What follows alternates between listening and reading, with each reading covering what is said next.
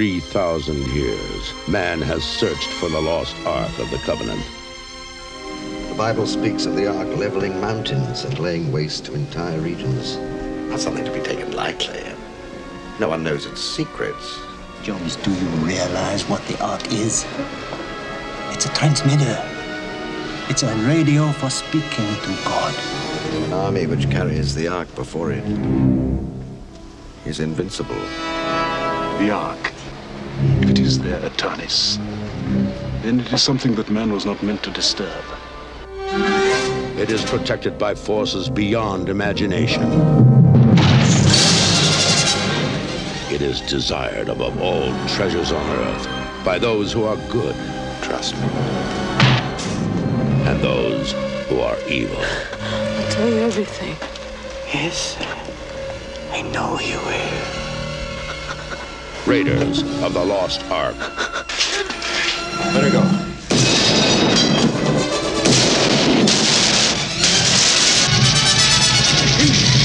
We have no time. If you still want the Ark, it is being loaded onto a truck for Cairo.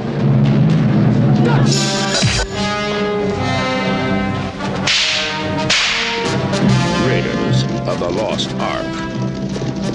A film from Steven Spielberg and George Lucas.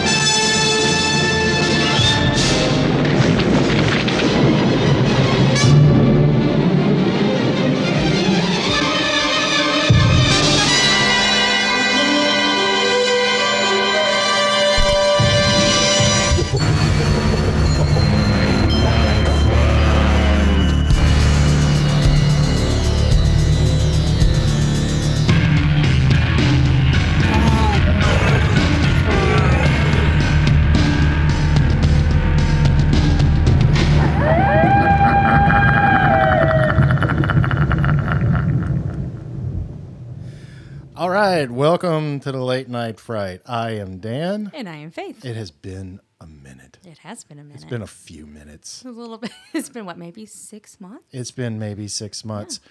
We had to pry ourselves away from the television. I was watching Top Gun Maverick on an endless loop. Over and over and over again. Over and over and over. But I'm better now, and we're back with new content.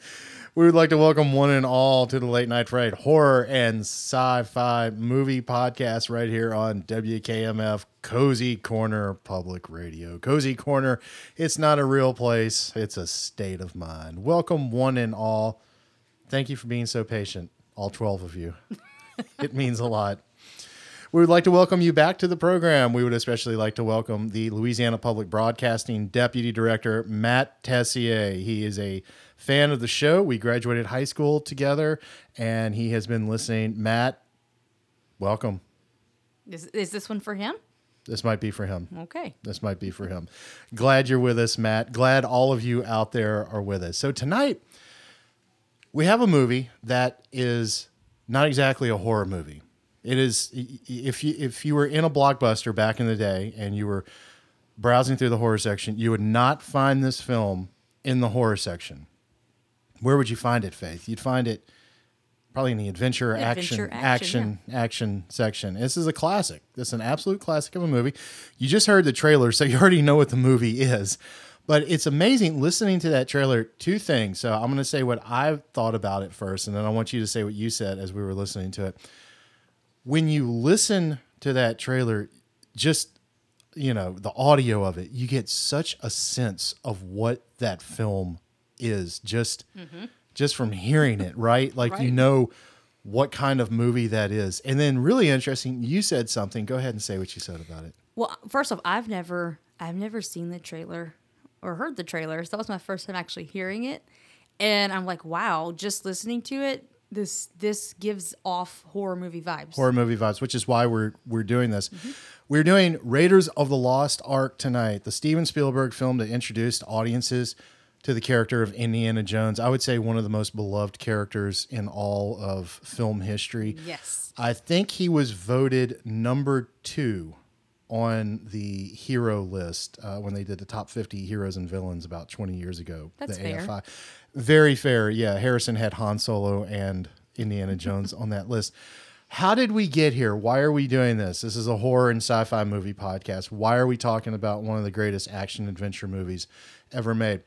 Well, there is a video by a gentleman named Rob Ager on the YouTube, and I stumbled upon it one day, and the name of this video is The Hidden Depths of Indiana Jones. And I watched it, and I was so taken with it.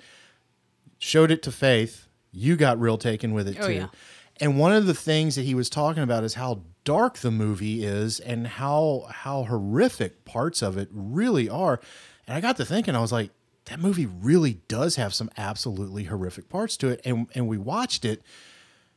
And it's okay. So yeah, I'm going to concede it's not a horror movie, but man, there is some horrific horror movie type stuff in this film. Yeah. It's really creepy. It is. And I think sometimes I've seen this movie plenty of times at this point, and I think it gets overlooked because you watch Temple of Doom, and that's where, like, for me, that's got some horrific stuff in it. Absolutely, yeah. So I feel like maybe the stuff in here sometimes just gets a A little little overlooked. Yeah.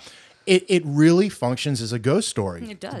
There is a sense of dread over this thing, and it legitimately creepy film. Like, there is some creepy stuff. So a quick story. My introduction to Raiders of the Lost Ark goes back to around the time it came back. My uncle, who I love and adore, and introduced me to horror films and all kinds of different movies. When I think of movies, I think of him. He was my gateway into so many things that I love today. And Raiders is like his favorite movie of all time. And he claims he saw it like 8 times in the theater when it came out. So this is at the dawn of the home video revolution. And for one Christmas, I think it was Christmas of 82, because it came out in 81 and it got released on video the next year. So this is like, VHS copy cost like $100 in $1982. Yeah, in $82. And that was his big Christmas gift that year. He got, this nice copy of Raiders, and we put it on and we started watching it. And so it was Christmas Eve 82, I guess would be when I saw it for the first time. And I loved Star Wars, and this bothered me. Like, the beginning when he goes into the temple bothered me. And I distinctly remember the guide he has going in when he comes out of that temple and he's there, he's dead with those arrows, and he falls over. Bothered me, and it should. It should, yeah. And there's a real sense of horror to this, and the thing is, like, this is not it falls under the family friendly category of movies. I don't think it's very family friendly myself. I don't think that I don't think it is. So we're going to talk about tonight. We're going to talk about 10 things you may or may not have known about this movie. We're going to talk about 5 things that struck us watching the movie, non-horror related. Then we're going to talk about 5 reasons why we believe that this really is a horror movie. Why this is just, I think if it's been a while since you've seen it, we kept commenting while we were watching it. I kept looking, I would pause and go, this is creepy. Like, it is seriously, legitimately creepy. And if you go into it, thinking of it like, is it an action movie with horrific overtones, or is it a horror movie with action movie overtones? I think the answer is there's a lot of different genres hanging out in this movie. This is why this is one of the greatest movies ever. I personally think it's one of the greatest movies ever made. Let's talk a little bit about the particulars of this. Raiders of the Lost Ark. It was released on June 12th, 1981. It was directed by Steven Spielberg. Now, you know him, don't you? A little bit. He did that movie with the dinosaurs, I think. Okay. That shark. The screenplay, the story is by George Lucas. George Lucas, of course, is the gentleman that wrote and directed Star Wars. He also wrote and directed American Graffiti, THX 1138, Star Wars Episode 1, The Phantom Menace, Star Wars Episode 2, Attack of the Clones, and Star Wars Episode 3, Revenge of the Sith. That's his entire filmography. That's everything that he's directed. He's also produced some films, this being one of them. And what we get here, we get 2 real geniuses right at the height of their power. Right at the height. I mean, this is Spielberg's coming off of Jaws and Close Encounters. He's also coming off of a little movie called 1941 nobody ever talks about because he doesn't like to talk about it. And George is coming off of Star Wars and then also Empire Strikes Back, even though he didn't direct that. He did help in the writing and he produced it. So really, it's not his film, but it's his film. But these are two guys at the peak of their artistic powers, and they're coming together to do this with a guy who is on the rise, who's part of their club. So we're going to talk about him a little bit tonight. So story is by George Lucas. He came up with the character, and Philip Kaufman, the filmmaker who directed The Right Stuff, among many other fine works. He contributed The Ark of the Covenant. We're going to talk a little bit about that when we get to 10 things you may or may not know about the movie. The screenplay is by Lawrence Kasdan. He is the writer-director of Silverado and The Big Chill and Body Heat. He also wrote The Empire Strikes Back, Return of the Jedi, The Force Awakens. And he was discovered by Spielberg when he wrote a movie called Continental Divide. Now, many of you out there may not know what this movie, Continental Divide, is. It was actually the first movie that Steven Spielberg's production company, Amblin, you know Amblin, don't you, Faith?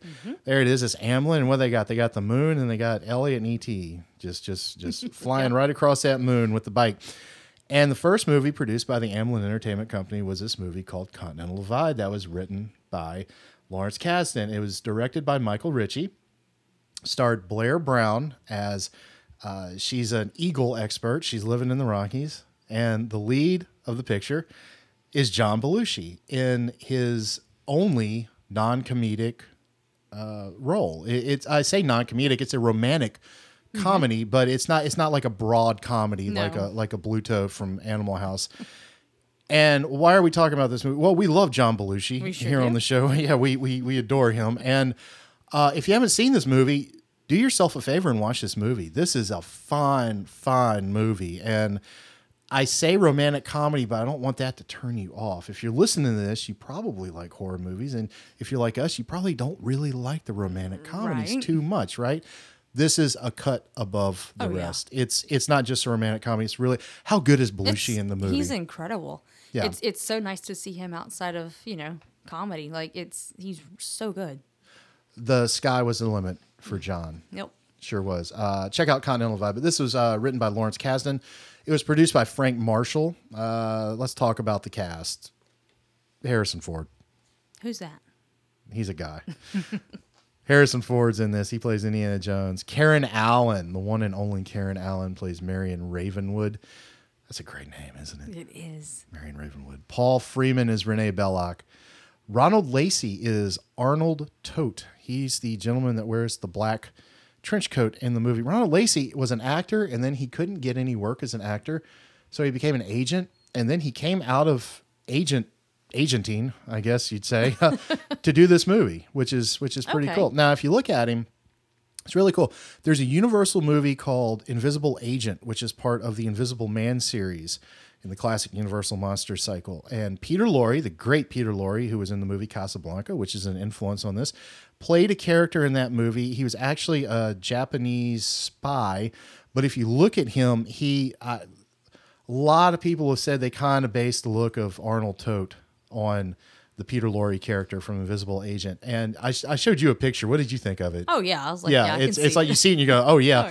And they showed Invisible Agent recently on Svengoolie, and in one of the bumpers, he actually said that they based the look on it. So he kind of confirmed that for us. But before he said it, I was watching him. I was like, oh, that's the guy from Raiders. Like, we got the great John Rhys Davies, a solid. John Rhys Davies is wonderful in the Lord of the Rings trilogy. He's great in everything he's in.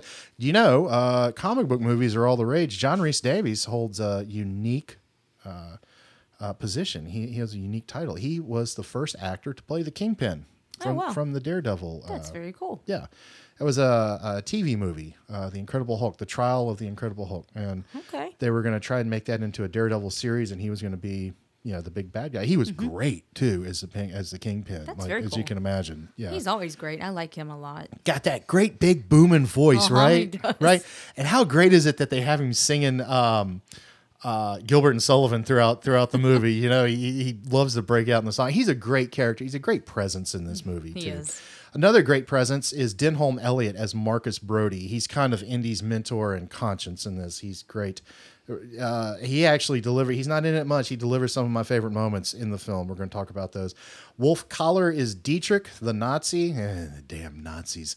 Anthony Higgins is Gobbler or Gobler. I don't know. We're going to call him Gobbler because the Nazis, well, they deserve that. And then we've got Don Fellows and William Hootkins as Musgrove and Eaton. They're the Laurel and Hardy-esque U.S. agents that task Indiana Jones with finding the Ark of the Covenant. This movie was nominated for Best Picture at the Academy Awards, and in 1999, the Library of Congress selected it for preservation in the National Film Registry. I would say it's pretty good. Do you think it's pretty good? I think it's very good. I think it's pretty good. Why don't we give a little synopsis of the movie, and then we'll get into 10 things you may or may not know about Raiders of the Lost Ark. Either a horrific action-adventure or an action-adventure with horrific overtones. We'll let you be the judge. Here we go. Our story opens in the jungles of South America. The year is 1936. Archaeologist Indiana Jones leads a group to a Peruvian temple where he evades booby traps and a really big ball as he recovers a golden fertility idol. His success is short-lived as he is greeted at the temple entrance by rival Rene Belloc, who takes the idol and orders the native tribe to kill Indy. Indy escapes by way of a seaplane, and in the process we learn that the good doctor suffers from ophidiophobia, the fear of snakes, just like the two hosts of the Late Night Fright.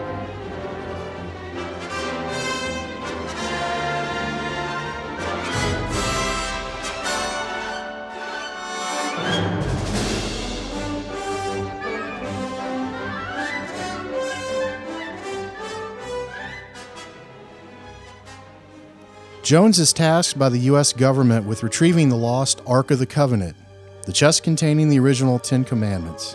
His quest leads him to Nepal, where he meets former lover Marion Ravenwood, who has the headpiece to the Staff of Ra, an amulet used to determine the Ark's resting location. Indy, along with his friend Sala, find the Ark, but the Nazis, aided by Belloc, take it from him. Indy is able to recover it, and as he and Marion make their way by boat to England, the Nazis once again claim it as their own and make their way to an island off the coast of Greece by submarine. Little do they know, Jones is stowed away aboard the submarine and threatens to blow the Ark to pieces unless the Nazis release Marion to him. Indy relents, and he and Marion are witness to the Nazis opening the Ark. Indy tells Marion to close her eyes. The Ark lays waste to the Nazis and frees Indy and Marion. Back in America, the government has taken possession of the Ark, but won't let Indy know where it is. As he and Marion walk to get a drink, the picture closes as the Ark is sealed in a wooden box and stored in a warehouse that contains many other boxes, leaving one to wonder, what exactly does the government have their hands on?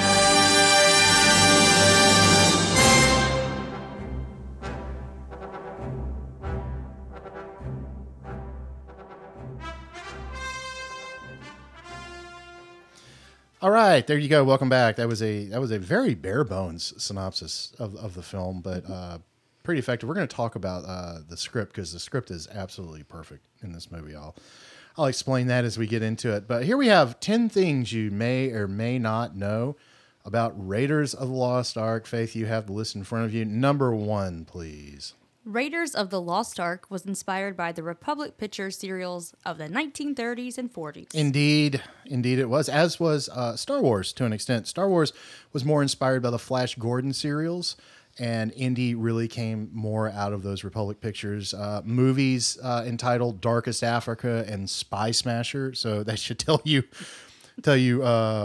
what those kind of movies were. A word about the serials. So we don't do this anymore. What was a day at the movies like back in the day? Well, you would pay, whatever the what the price was. But, you know, like in the afternoon, you'd go in and you'd get a cartoon, you know, a cartoon, maybe two. And so that's about 20 minutes. Then you get a cereal, and the cereals were about 15 to 20 minutes each. And they'd usually be like 12 to 16 parts. So now you're at about 20, 40 minutes. You get maybe a newsreel because, you know, back in the day, you know, even back in the day, a lot of people didn't have TVs, you know, it was radios. So this is, you know, you're seeing the news, and then you get like two pictures, you know, an A picture and a B picture. That's where B movie comes from. And those, and the double features would be about 60 to 70 minutes. If you look at the old Universal movies, the old monster movies, some of those movies were the B pictures. So they're about 65 to 70 minutes. So that's a pretty good day out, right? Right. And what killed the serial? Well, television killed the serial, because then they just started putting these kind of things on TV, and serials are where the term cliffhanger comes from. So that's pretty cool. So kind of a nice look back. So the movie is a piece of history and is also kind of homaging history in a way, you know, film history, which is really cool. Here's some fun trivia. If you know your Star Wars, the name of Commander Cody, the clone trooper who first appears in Star Wars Episode 3, Revenge of the Sith, he would go on to appear in the Clone Wars TV series. He shares a similar name with the serial character Commando Cody of the Rocket Man serials. And it's not here on the notes, but I'll go ahead and say this. There was a character named Idaho Jones who was kind of an inspiration on at least the name of Indiana Jones. He was he was a character in two serials that Republic produced. So really cool. If you're interested in the serials, a lot of them are on YouTube. So get on Wikipedia, look up the serials. They have them actually listed by studio, which is cool. Oh, cool. And you can get on and you can watch some of those on YouTube. Some of those are free on some of the Roku channels like B-Movie TV, or B-Movie TV I think has them, but Betamax TV definitely has them. Just do a search for them. You'll find them out there if that's something that interests you. It's really cool. I'd like to check them out. It's a really cool little world. They're actually very historic. Superman made his live action appearance in a serial being played by Kirk Allen. Captain America made his live action appearance in a serial. So did Batman. That's awesome. So yeah. So they're a little piece of history, and it's a little piece of history that we've kind of lost a little bit, you know. Day Out, the movie was a real day out at the movie, you know, and it's kind of cool. I think we've lost a little bit of that. Yeah, we have. That, what's the word I'm looking for? That ceremony in a way, you know? Yeah. But Darkest Africa, Spy Smasher. I want to watch them. I want to watch them. Number 2. James Bond is Indy's dad, literally and figuratively. Absolutely. So Sean Connery would play Indy's dad in The Last Crusade. We all love The Last Crusade. And how fun is he in that movie? He's so fun. And it's like, who can intimidate Harrison Ford? Not a lot of people. No. Sean Connery, absolutely. So the character of Indy, he owes as much to the adventure serials that we just talked about of the 30s and 40s as he does to James Bond, specifically the Connery iteration that made his debut in 1962's Dr. No. And James Bond, not only is he an influence on the character of Indy, he's an influence on the series as a whole. It came to be because Lucas not only loved these serials, loved the James Bond movies, and wanted to do something like James Bond. And this happened because Steven Spielberg. So here's the story.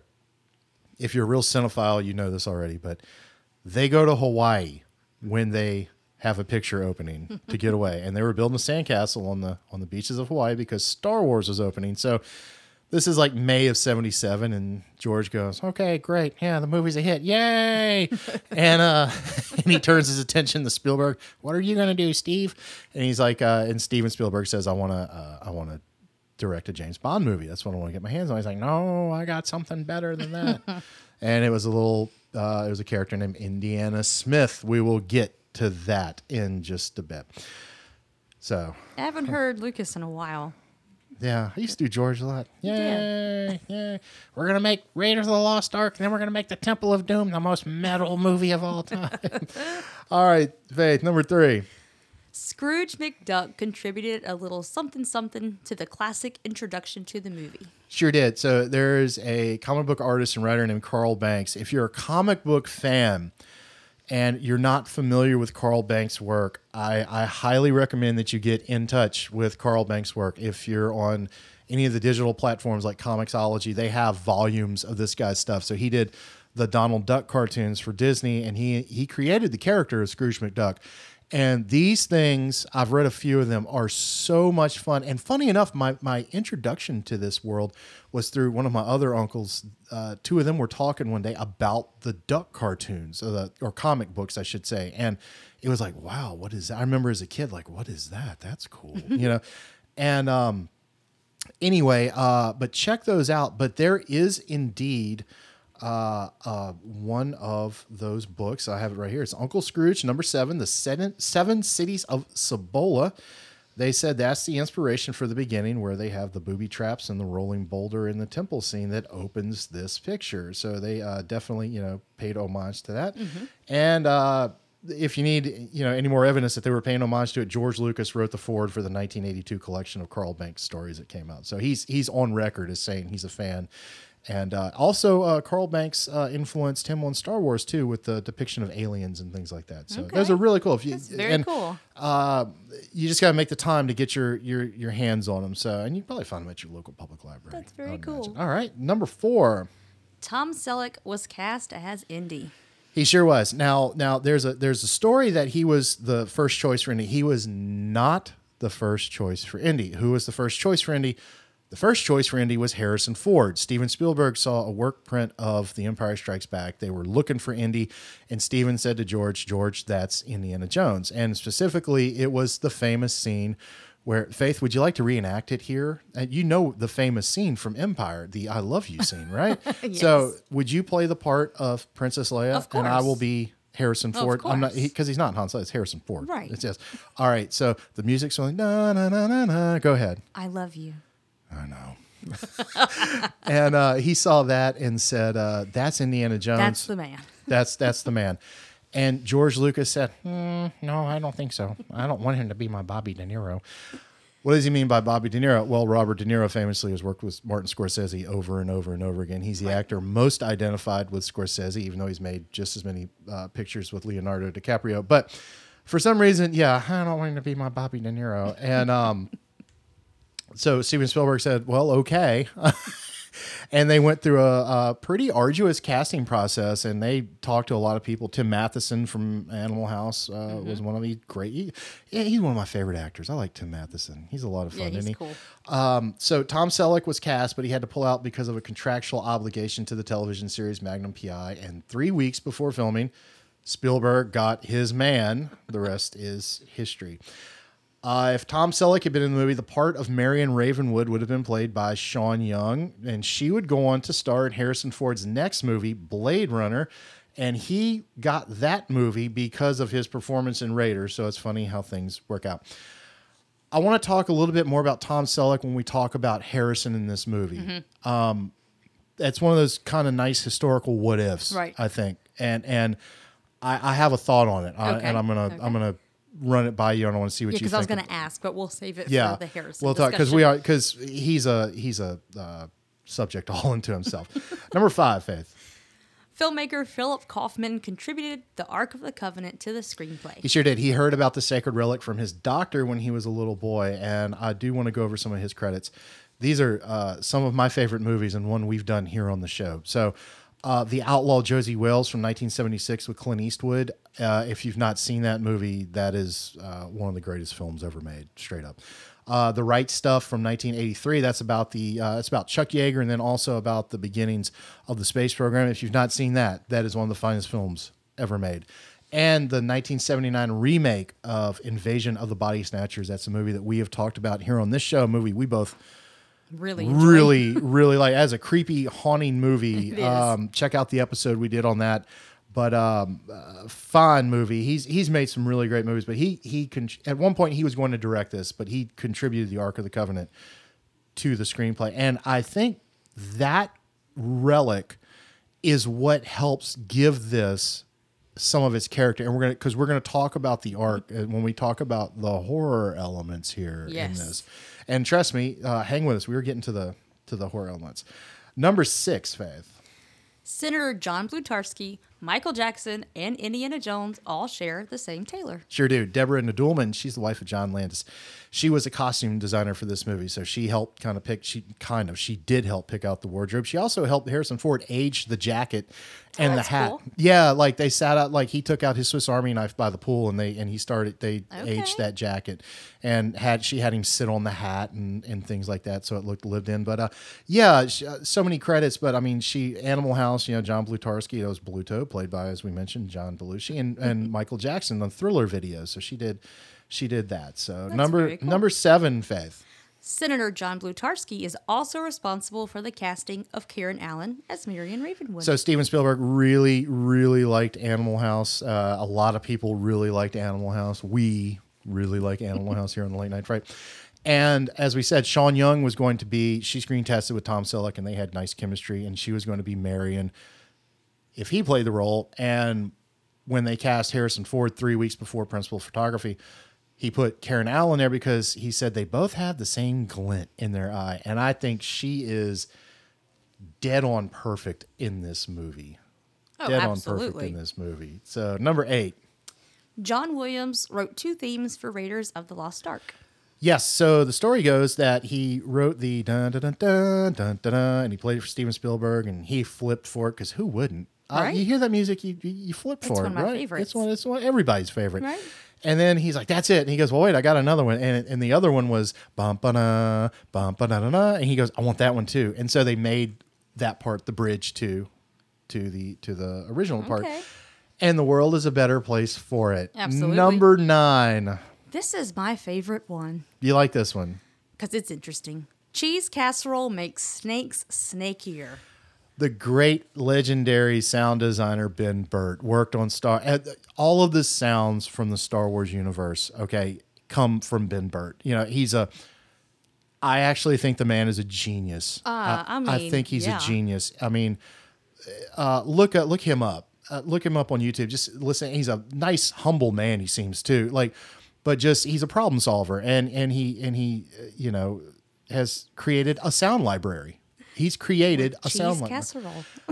The snakes in the Well of Souls. One of the reasons this is an absolute horror movie. Oh, God, yes. The sound of those snakes slithering is Ben Burtt putting his hand in cheese casserole and squishing it. I would never Think have thought about that. the level of awesomeness that takes to Right, to that's what I'm saying. get to It's- that point. It's so cool. Isn't that cool? That's cool. We got one more on this list, number 10. Number 10, Major Eaton, the larger of the 2 government agents that task Indy with finding the Ark, also flew for the Rebel Alliance in their offensive against the Death Star. He sure did. William Hookins, the late William Hookins, he was a great character actor. What a face, too, right? He played Porkins. He was the large Rebel Alliance pilot in the original Star Wars. He also played Eckhart in Tim Burton's 1989 Batman film. He was the one that Jack Nicholson famously asked, you ever think about the future? So great actor. He's great here, too. Yeah, he is. Everybody in this cast is really, really awesome. Oh, yeah. So there you go. 10 things you may or may not have known about Raiders of the Lost Ark. What we tried to do, some things I'm sure you've heard before if you know anything about the film, but try to have some fun with it, maybe some things you hadn't heard before. So let's talk about the movie, Faith. We have 5 things here that we're going to talk about, but just kind of general. I've seen this movie so many times, so it's kind of old hat on one hand, and then when we put it on and we were watching it specifically for those horror tones, I tried to divorce myself from previous viewings of it and watch it with as fresh eyes as I could, which is hard when you've seen a movie 40 times, What did you think of the movie? Because it had been a while since I'd actually sat down and watched this. It had been a few years. And okay. It's been more recent than that for me. This franchise in general is one that I put on when I just don't know what else to watch. But like I said earlier, rewatching it, you overlook those horror things sometimes, and watching it again, it's like, wow, this is really a creepy movie. I love it so much. Yeah, I was really dumbfounded by it, how good it is. And this is over 40 years old now, and part of me was going, wow. And then the other part of me was going, this is creepy. Like, Exactly. It really is. It really is a creepy movie. I And know. we're going to get to that. I promise we're going to get to that. I love it. I really do. I think this is one of the greatest movies ever made. I agree. Matt, Deputy Director Matt Tessie of the Louisiana Public Broadcasting Company. My sister works with him, and he said, "Oh, they're because he heard we were doing this. And he said, oh, they're just doing movies that Dan likes." Yep. Well, of course. I hope we sway you, though. I hope we sway you. So it's kind of cool, right? We're arguing a point here. Right. Arguing is a harsh word. We're presenting an argument. Yeah, we should there you say. go. He's a lawyer. He'll appreciate that. Yeah, there you go. He's one of the few that I like. The lawyers. Yeah, damn it, good guy. All right, 5 talking points here. Number 1, this script is perfect. Yeah. The script is absolutely perfect. Let me tell you why it's perfect. I studied screenwriting at LSU. Go Tigers. And my screenwriting professor, Rick Blackwood, great guy, eccentric guy, a lot of fun to be around, weird in all the right ways. He was a former... was he a Ranger? No, he wasn't a Ranger. He was a Green Beret. He was a Green Beret. And he also did wargaming for the Pentagon. So he was like wow. really cool, but then like super liberal and like this sweetheart of a guy on the other. There was a lot of depth to Rick Blackwood. It sounds like it. But what he had us do a breakdown of Raiders of the Lost Ark, the script, and the act structure, and then the beats, as they call them, the story beats. This thing is perfect. The first 10 minutes of the movie set up the movie. The first 10 minutes of this movie are the movie, because let's talk about what happens in the first 10 minutes of this movie. Indy risks life and limb to get an artifact. Indy gets the artifact. Belloc takes the artifact from him. Indy has to run. That's what happens in this movie. Think about it. Yeah. That is what plays out over this movie. But it's not just that. It's the setups and the payoffs. Setups and payoffs. And they have the exposition scene is handled so wonderfully. And this really falls in the number 5 point here. But Spielberg directs it so well. So even like the scene with the exposition where Indy's talking about the Ark of the Covenant and what it is, that could be really boring, right? Mm-hmm. I mean, you've seen movies where the movie comes to a grinding halt when yeah. when they tell you like what we need to do. And it's done, it's handled so efficiently and effectively, and you get all the information you need as you need it. Nothing in this movie, everything happens because of. It's not Right. like, and then this happened, and then this happened, and it's Right. there's cause and effect throughout the whole thing, and everything is just set up so perfectly.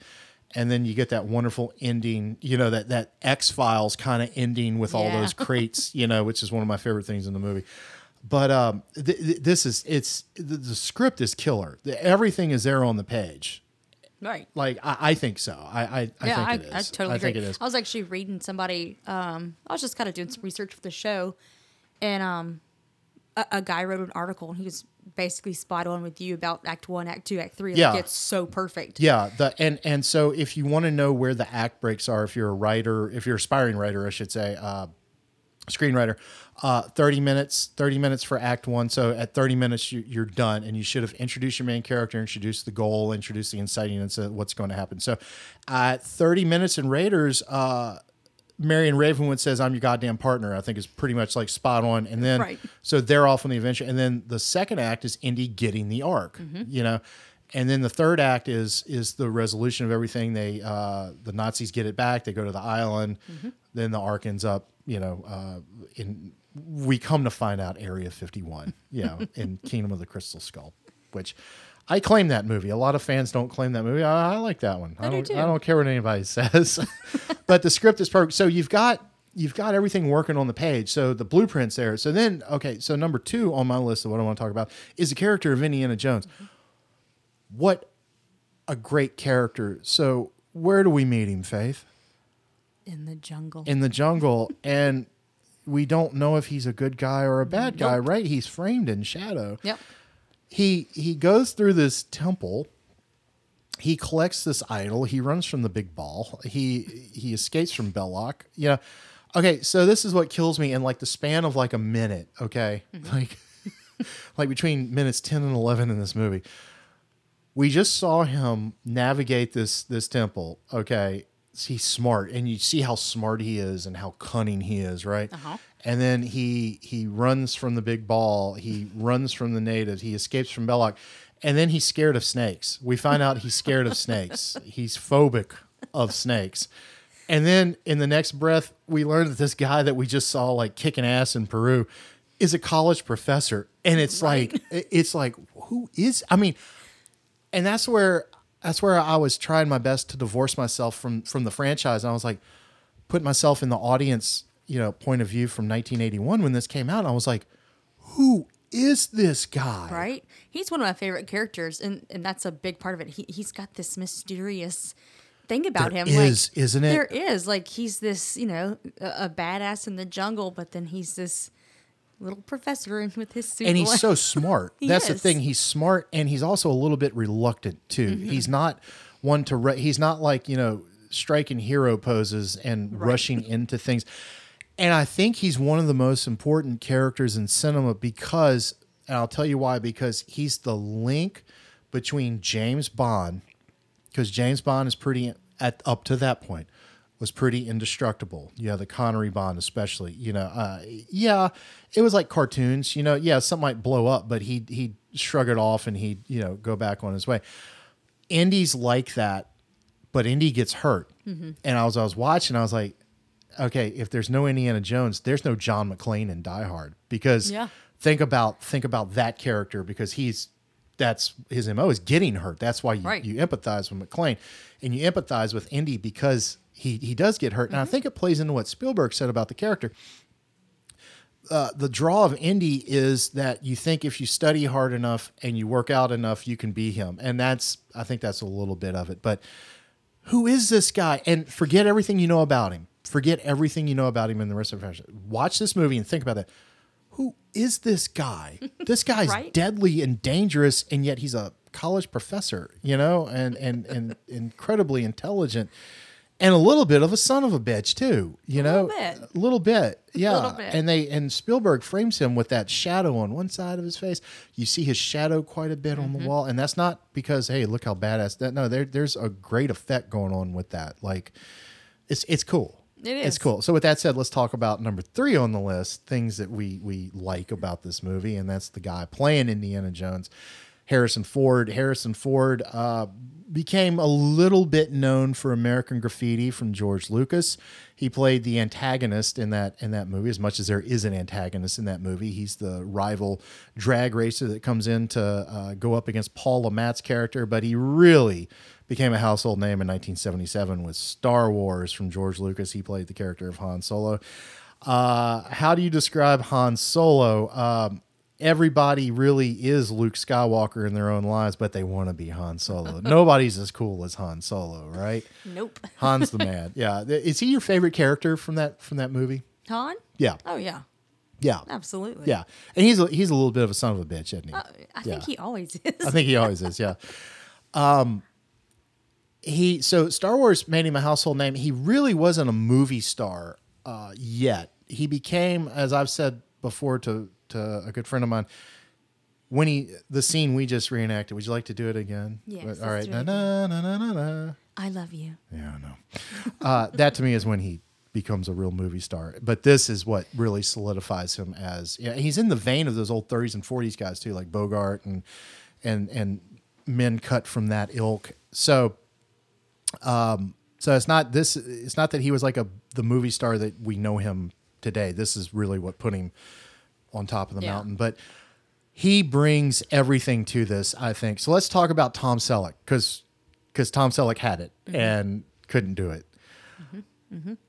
If Tom Selleck had been in this movie, and I like Tom Selleck. Yeah, I do too. I do too. There's nothing wrong with Tom Selleck. No. I think the movie would have been good. Yeah. I think this movie, because of the script, because of the direction, I think this movie would have been good. I don't think we would have gotten 3 other movies with another one on the way. No, the energy would have been different. Yeah. The presence of Tom Selleck wouldn't have been the same. So, I mean, would he have been good? Yeah, but... Oh, I think the character was that well written that I'm not saying anybody, but I think if you just shown up and done an adequate job, the movie would have, but he it's him. It's him. And we were talking about it when we were watching it because it's all on him, and I don't feel like he's acting in this, and I know he is, and I know I know that's not him, but it's even just in the beginning when he turns around, when you see him for the first time, and in that close up and that face, and it's bathed in the shadow, and you're going, who is this guy? And he plays it so perfectly. It's amazing. He plays him as both almost kind of like the protagonist and the antagonist. So, he's hero, because he's got son of a bitch in him. It's really something. I think that's just built. I think that's built into him. I think it is. I think it is too. I think it is too. So I think Tom Selleck would have made a nice movie, but I don't think it would have had the impact that it did. Of course, I could be completely wrong. In an alternate universe, might have been bigger. I don't know, but I don't think so. I don't know if this is the right word, but I don't feel like he would have brought the same attitude that Harrison Ford has towards certain situations. It's like I just don't feel like it would have been right. I don't know. Because I think so much of this comes from him. I think so too. The attitude that we love, the thing that we love about Indy is, the moment when when there's the guy with the big sword and he just pulls out the gun and shoots him. That is a Harrison Ford ad lib. Yeah. So much of the character is him. I don't know. It's one of those historical what ifs, right? I do know that Tom Selleck did an episode of Magnum PI where he went looking for something in Hawaii. It was around 88 because the show was on like 8 or 9 years. And he did dress like Indy and kind of gave a little nod and a wink. So in a way, he kind of did get to do it. I feel bad for him in a way, because he was like that close to this great character. But I do feel this worked out the way that it was supposed to work out. Because Harrison Ford is Indiana Jones. There's no getting around it. No.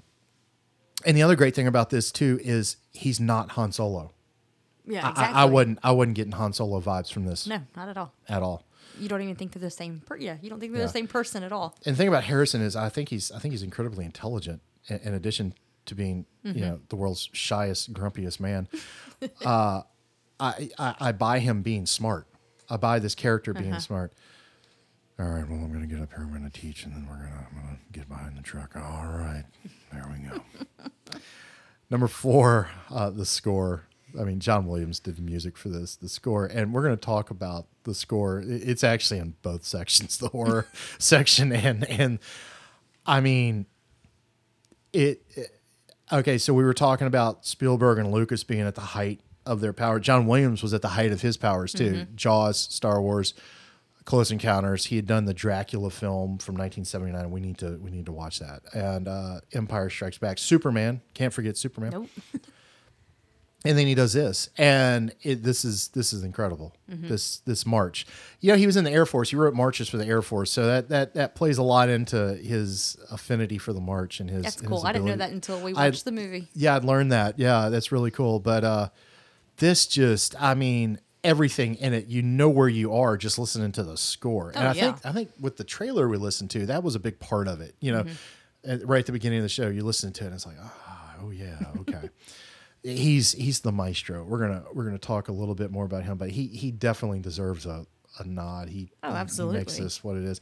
Number 5, Spielberg's direction. Watch the scene where the 2 guys from the government are asking him to go look for the Ark, and really break that down and break down where Indy is in the frame. For all you cinephiles out there, I'm gonna throw that out to you. Steven Soderbergh, the great director from our area, actually grew up around Baton Rouge. Okay. He a few years ago did a cut of Raiders where he took all the color out and he took all the sound out and he just put like a synth pulsing soundtrack. I like dun dun dun dun dun like, and he just wanted to watch the movie as a silent movie for the staging of it, like because he's like I need to get better. He's like he knew all about it at that age, whatever, and but watch that scene. Compare this to something modern. Like where everything is. You could watch this with the sound off, and you know exactly what's happening on this. Watch the scene with the truck where he's getting on the truck. How that all plays out. It's wonderful. I would say damn near genius. Yeah. It's because in the lesser hands, I don't think this movie works the way that it does. Right. And this is the only one of his movies that he says is perfect. He says he wouldn't change a thing about it. He says it's all right the first time. So I'm not going to argue with him on that. Not at all. Fantastic. So there you go. So 5 things we like about the movie. You got to give this movie its due. It's a great. There's action, romance, intrigue, mystery, supernatural element. Mm-hmm. All right. Here we go. This is why we're doing this on the show. This movie's creepy as hell. This movie Yes, is it creepy is. as hell from the very beginning. The very beginning. So let's talk about it. Number 1, the temple introduction. Let's talk about getting to the temple. So anybody out there like, why are you doing the show? This is why we're doing this on the show. Watch the movie and then compare it to our notes. Yes. When you're trekking through the jungle, they're trekking through, and the camera's like way far away. It's like we're watching, like they're being watched. We're the watchers, and it's like any number of like 70s Italian cannibal, films, like where you've got, the point of view and they're about to, prey upon the poor people and eat them. Why does that remind me of the Dan Aykroyd story from The Great Outdoors? You remember when he told she's laughing. She can't get it out. And of course, there was a group of escaped army mental patients who found the family, preyed upon them, and ate them. And that story kept me up for a while.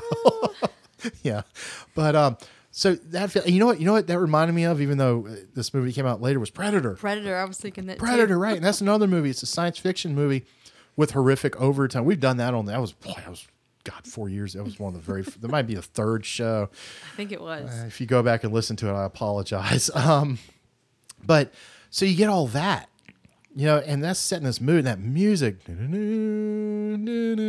like, it's like, ooh, and then you get to the temple itself, and I mean, there's a guy who's impaled. First off, they go through, it's like Dracula's castle in 31 in Universal with all those cobwebs and stuff. Yeah. I mean, I was looking, I was like, oh, that looks like a Universal movie. It They does. go through, and all the spiders. Okay, there's you got creepy crawlies, and then you've got the booby traps. The spikes come out, and there's Forrestal, the guy that had gone in there before Indy. He's impaled on the thing. It's a dried out corpse. You've got to go through the gauntlet of booby traps, and then I guess maybe, it's not exactly like horrific, but it's still terrifying. The big ball coming at you. It's kind of like a haunted house attraction. Really is like a haunted house. And it's the vibe for the whole movie. And then you get out and you have, natives with pointing poison spears at you, and you run off, and then there's a snake. I hate snakes. Ugh. And it's absolutely horrific. But as we talked about with the script, perfect script, first 10 minutes tells you the entire movie. There's a haunted house creepy element to this movie. Yeah. Absolutely, there is. Number 2, it's a ghost story. This thing's a ghost story. Think is. about the scene where he opens up that book and you see the picture of the Ark, and the Ark is just wreaking havoc upon those poor people. But it's not just that. You feel the presence of the Ark throughout the entire film. Yeah, you do. And it's like something, The Sixth Sense. Let's take that for example, where that's a supernatural thing going in, right? Right. And you feel that presence throughout the entire movie. There's a sense of foreboding over this movie, and there's little touches throughout the movie, like a supernatural film, like something out of like the Hammer vein. Like when Marion has the headpiece of the Staff of Ra and she's looking at it, and that candle flickers and the wind blows, or when he's talking to the Egyptian gentleman about the headpiece of the Staff of Ra, and those chimes, and they mention something about the Ark, and the chimes go, or when they're digging for the Ark and they're about to go down and get the Ark, and that storm cloud comes. There's like this sense of supernatural foreboding over this entire movie that it seems to emanate from the Ark itself. Right. Am I off on that? Oh no, not at all. Yeah. What was it about? What was it to you that was so creepy about this? I mean, like you said, just the beginning, just starting this movie off, it's I wouldn't say dark, but it's got some dark elements to it, but it's creepy. It is creepy. And you're right, it does have this overtone of, you can feel it's hanging on it. It's just hanging on it. And you can feel it through the whole movie. Because, and if you compare this one to like Temple's horrific. I mean, we did Temple on this. We might want to revisit it at some point. That to me is like an out and out kind of horror movie. Oh yeah. But you get away from that in Last Crusade. You know, you get away from it in Crystal Skull. You know, and yeah, they're doing another one. We'll talk. I'm not going to worry about that. But yeah, there's this real sense that this movie's rough around the edges, and then it's got this creep vibe going to it, you know. And we talked about this when we did Ghostbusters on the show. If you play Ghostbusters a little bit to the right, it's a straight horror movie. If you play it a little bit to the left, it's a little too funny, you know. And it strikes that blend of horror and comedy.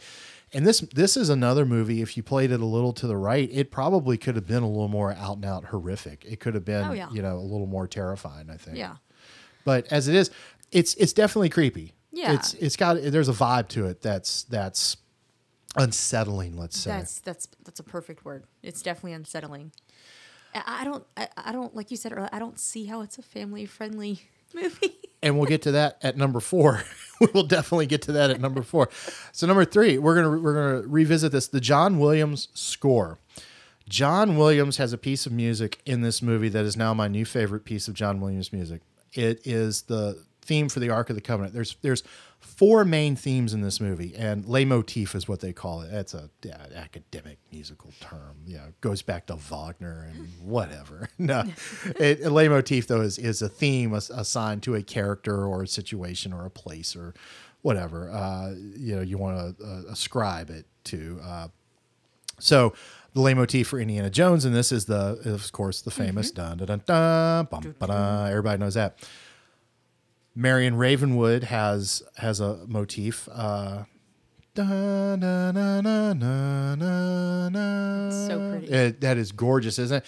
Doesn't that remind you of the 30s and 40s? You know, of course, it's great because what I love about Williams is not only is he working in the vernacular of the orchestra, he's working in the vernacular of the time period the film is in too, which is wonderful. I think that true genius. That man's true genius. Absolutely. The Nazis have a little theme. It's not much to it, kind of militaristic, but there's a theme in here for the Ark of the Covenant.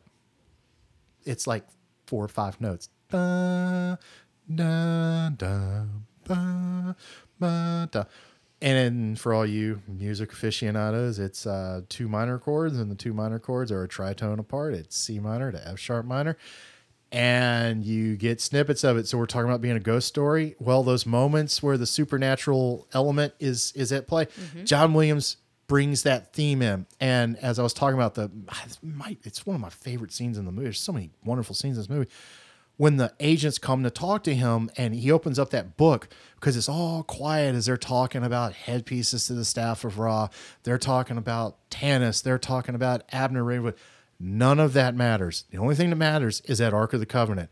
And when he opens up that book, he starts that music. And you know, this is not something to be messed with. No. This is not something to be messed with. It is a wonderful piece of music. And so for all of you out there going, come on, you know, it's not a horror. Well, I actually did something. I took 10 minutes out of my very busy day. I took 10 minutes out of waking up and then taking a nap. And what I did was I took the bare bones. I took the melodic language of the Ark of the Covenant theme, and I arranged it as a John Carpenter piece of music. So you tell me, is this a horror movie or is it not? Are you ready for this? Oh, I'm ready. Okay, I'm going to play it right now. Okay. All right, here we go.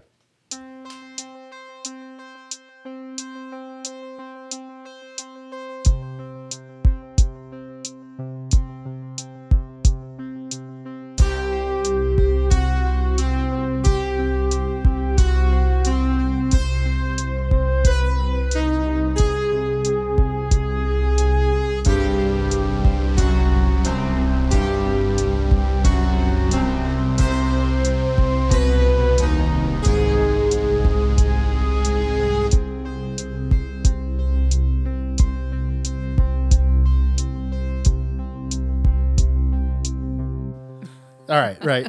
It sounds like something between Escape from New York and Halloween. Yeah, right. And that's the little Ark theme. So, I mean, note to self, rescore Raiders of the Lost Ark with John Carpenter synthesizers.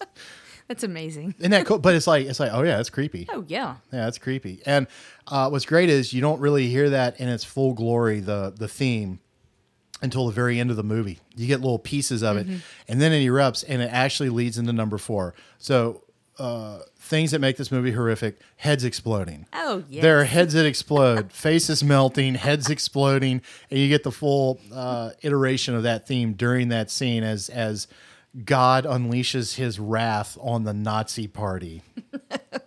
It's glorious. And if anybody deserves having the wrath of God unleashed upon them, It's Nazi. it's the Nazi party. Yeah.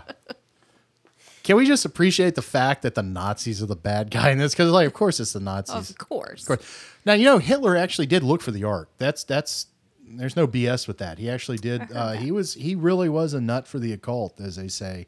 His, coming from Madame Blavatsky and that whole, is it the Vril Society? I think it's escaping me. I don't have any notes on that. It just came to me. I don't know why we didn't talk about that tonight. Because we'd be here for a while. But the ending of this, that is terrifying. I mean, our two main characters close their eyes. The power of God comes out of this. The beautiful angelic angel lady turns into a skeleton, and that music starts, and they scream and they melt, and the jello's everywhere, and then the heads explode. It's so cool. And they get blown back to God. I mean, but it's like, oh, this is a family movie. Yeah, hell yeah. Yeah, the heads are exploding. Now, the censors were okay with it because it was happening to the Nazis. Because the Nazis deserve it. Okay. Right? And there's an interesting twist there with the Holocaust, with the ovens and things like that. And here the Nazis are getting burned. Mm-hmm. Yeah. And okay. Okay. Yeah, I'll go with that. I'll buy that. It's one of the themes of the movie. But the scourge of humanity gets theirs. That should have been the tagline on the poster. The scourge of humanity gets theirs. Jake and Elwood Blues, they hate Nazis too. Yes, they do. They especially hate Illinois Nazis. Yes. But I mean, come on. The heads, I mean, that is terrifying. So we have the intro in the temple. We have that music throughout. We have inklings that there's a spirit at work in this movie. And then we have the spirit unleashed, and it destroys the Nazis. That's 4. That's 4. Number 5. Faith, you know what number 5 is? What's Ark itself? The Ark itself. Okay. So this thing's terrifying. Oh, it is. This thing's absolutely terrifying. I was doing some research on this. If you've never really looked this up, you So, in the book of Exodus, there are explicit instructions on how it is to be built, which is basically a 3x5 box. How it looks in the movie is actually like how it probably looked. Acacia wood and gold. Couldn't touch it. Couldn't look in it. What was in it? Well, the second set of 10 Commandments, because there was one that I think that was destroyed, and then the second set was put in there, and then Aaron's budding staff that I think could turn into a serpent, if I'm not mistaken, if I know my Bible, which I really don't. But there are a lot of theories as to what this was, because it was said that they could use this. There was called the Seat of Mercy, where they had those 2 angels with the wings, going like this. Mm-hmm. And they could create a current, and they could actually communicate with God. Okay. Right there. They could communicate with a form. It would create an energy, and they could talk to God. There are stories throughout history. This is, the Philistines stole the ark, and then mysterious things started happening, as in livestock started dying, people started dying, the river dried up, so they sent the ark back to the Israelites, knowing full well the Israelites could use the ark to destroy them. And why did the Philistines,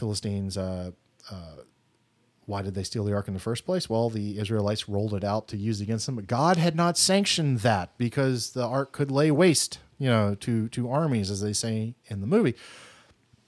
But they weren't authorized to do it, so the Philistines were able to steal it, and then they just gave it back. And 70 people saw it. It was coming down the road, and they walked up, and they looked at it, and they all died. That's One of the priests of the ark touched it, and he immediately just burned from the inside out. Oh my God! Right. The priests, when it was in the Holy of Holies, when it was in the temple, they would have a rope attached to them because if they went in there and they accidentally touched it or looked at it or something happened, they had a bell attached to the rope. And if they died, they'd hear the bell so they could just pull the body out. Oh my. If there was a body. Wow. It is absolutely intriguing to me. It is a sort, well, not just me, for, millennia, this thing has been, but I'm not going to have a theological debate here on the show. I don't want you, that turns off a lot of people. So let me just say this. It's really strange to me when, you talk about the benevolent creator, co-creator God, friend, father, source of comfort. And there's this real wrath of God right. device. It's weird, and if you want to do some research on the Gnostics, the Gnostics said that the God of the Old Testament was not actually the God, the spark of creation. It was actually a false God, a false being, a being that claimed itself to be God. They call it the demiurge. And, it's really weird if you look at the God of the Old Testament, the God of the New Testament. It's completely different, so what's going on there? This thing is weird.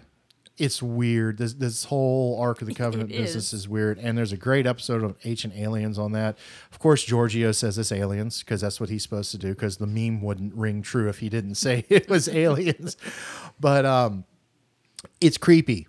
It really is. It's creepy. It's really creepy. Now, there was a cut scene from the movie where Indy, when he's talking to the old man in Egypt, and he says, the headpiece says, don't touch, don't look, and it's actually in the Bible, don't touch, don't look. Mm-hmm. So he knew that, but I like the fact that they cut that because he actually, unlike the Nazis, he actually has an appreciation. He's, what's the word I'm looking for? He's humble in the face of this great power. Right. And shuts his eyes.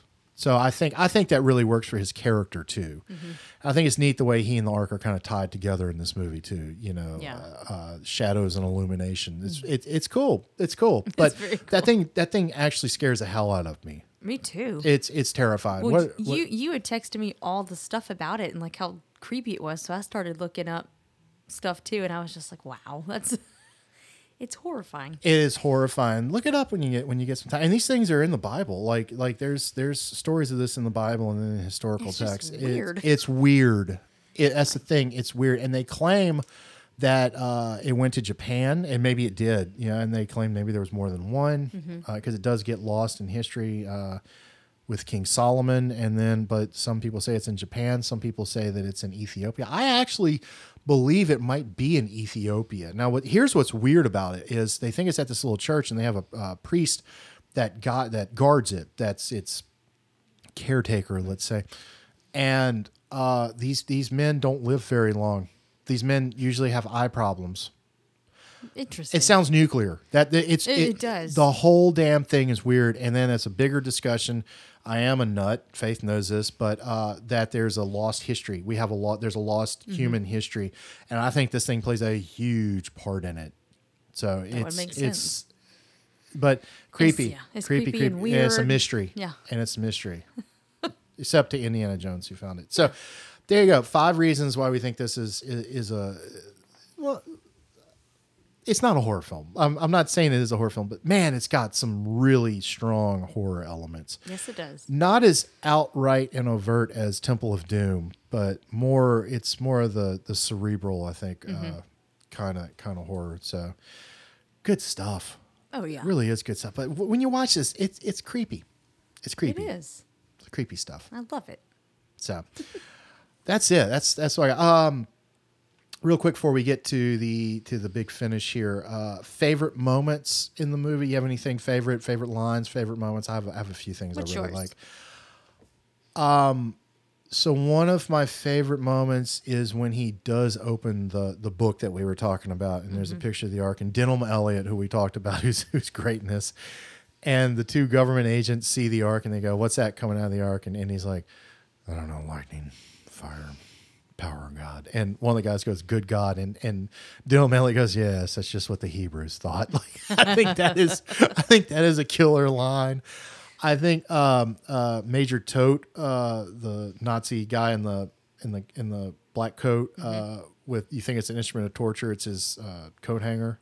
I think that's a great bit. That was cut from 1941. Christopher Lee was going to do that bit in 1941. We haven't really talked about her much. We need to. Karen Allen. Karen Allen is absolutely brilliant in this movie. The whole cast is. Paul Freeman as Belloc is great. We were talking about Indy. The whole yin and yang with Belloc. It's like, that's really cool. Yeah, everything just works so well. It really does. Yeah.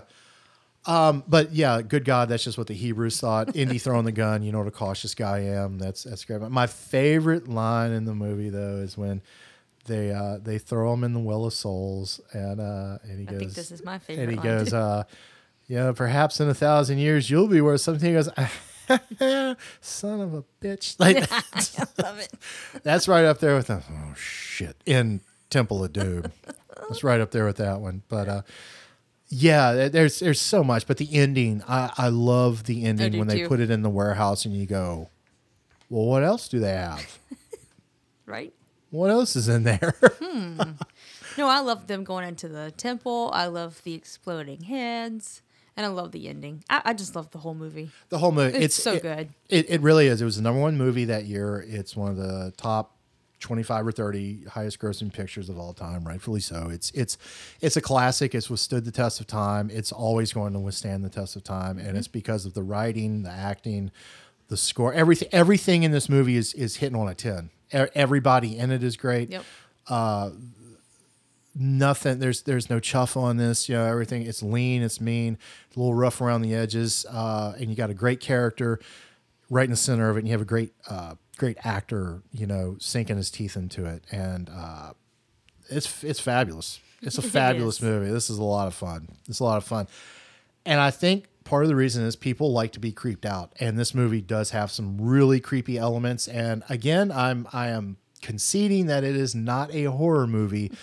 But man, is it creepy and scary in some places. And I think it should be celebrated for having those elements a little more. You're right. So there you go. Well, this movie has the world's most famous ophidiophobe. I said it right? Yeah, ophidiophobe. Yes. Usually, back in the day, we would do news. We're not going to do news tonight. We're going to do the top 10 phobias. I actually have a little theme for it. Well, it's not really a theme. It's a little segment. You ready? I'm ready. All right, here we go.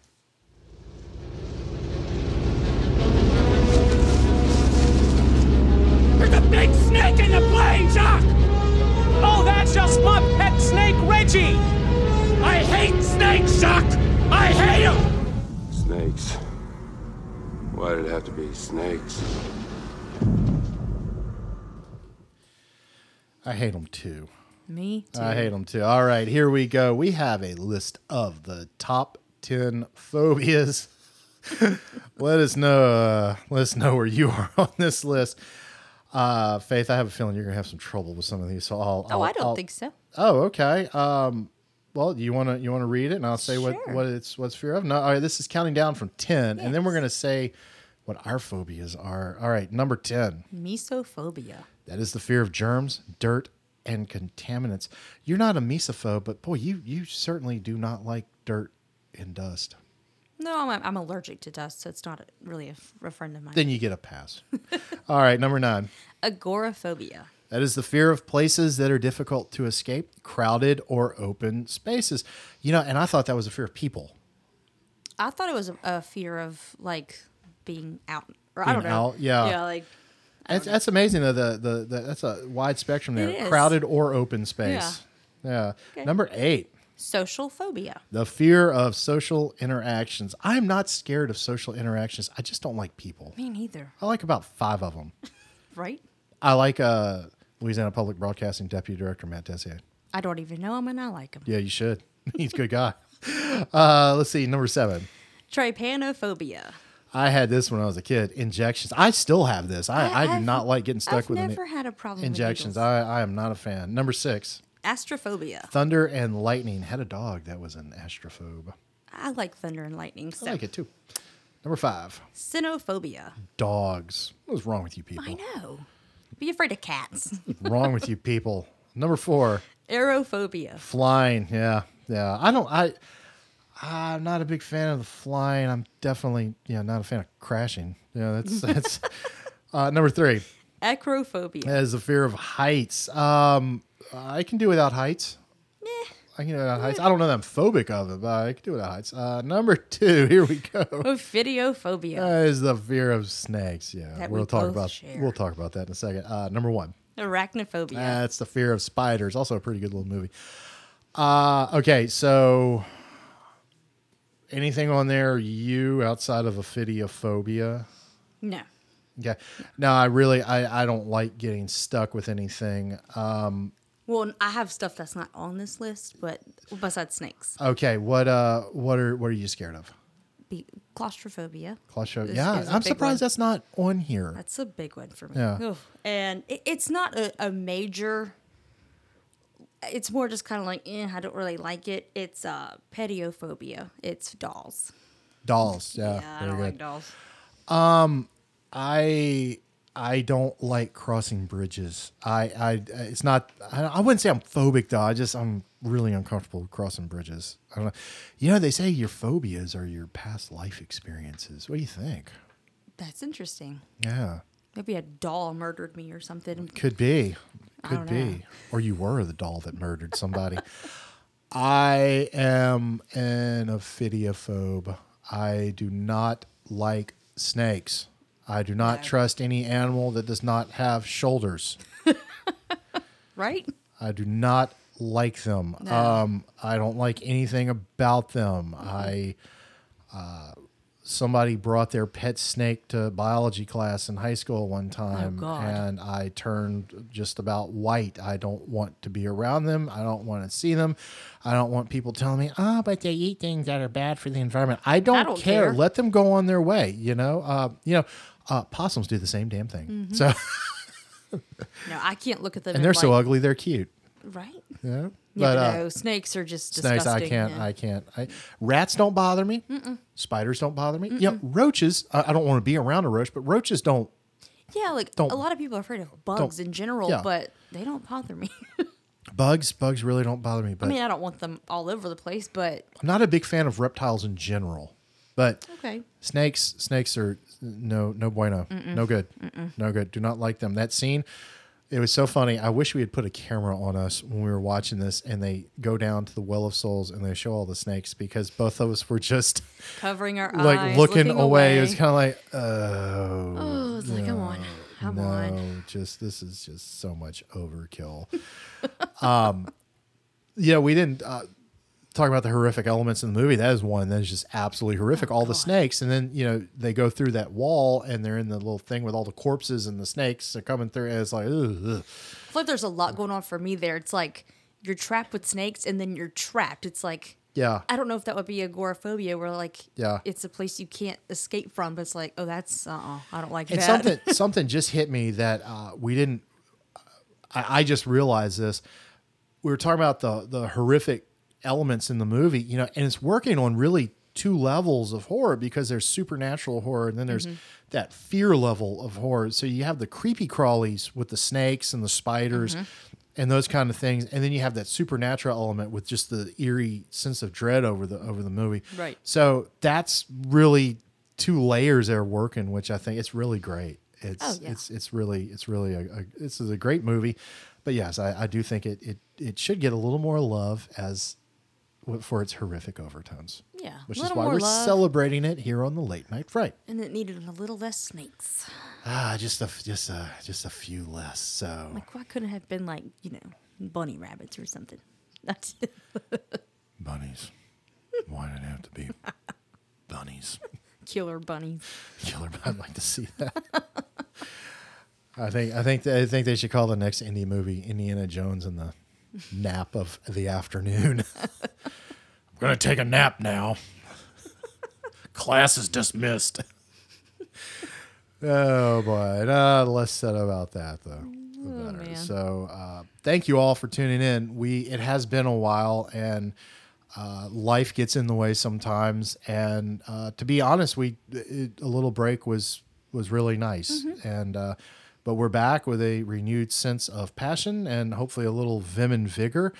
And we are going to be doing this show about once a month. It's going to be a once a month thing. That way we can do the best show that we can do.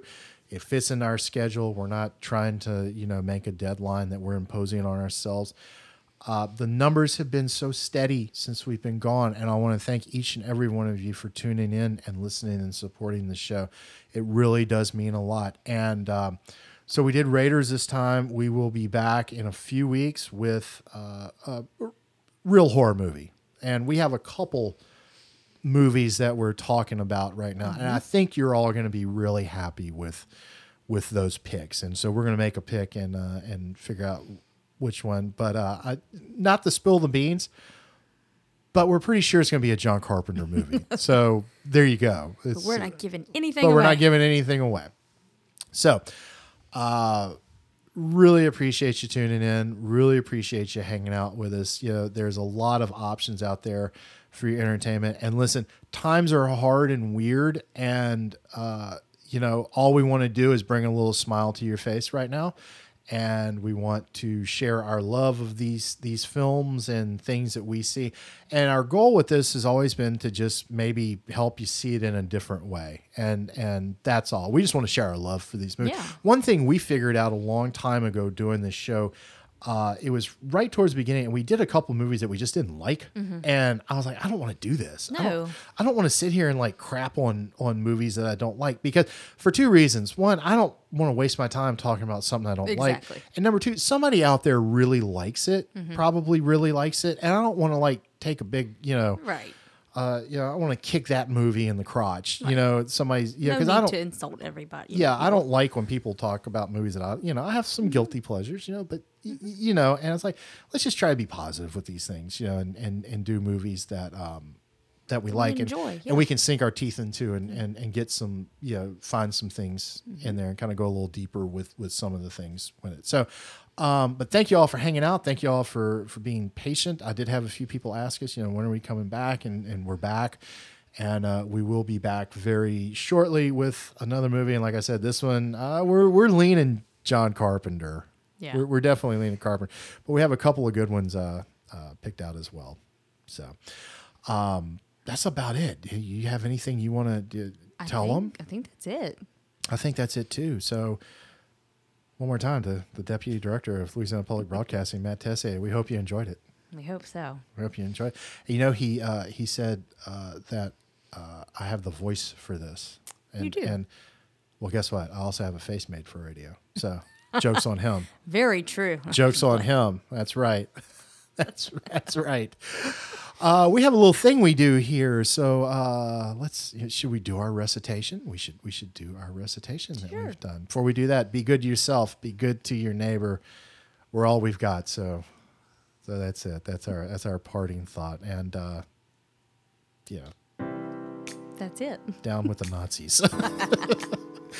So, all right, Faith, go ahead. Are we doing our we're doing our thing? We're doing our little recitation. Am I going to remember it? I hope you do. Let's see. May your coffin be cozy and your sarcophagus warm. May the light of the moon keep you safe from harm. Be you vampire, specter.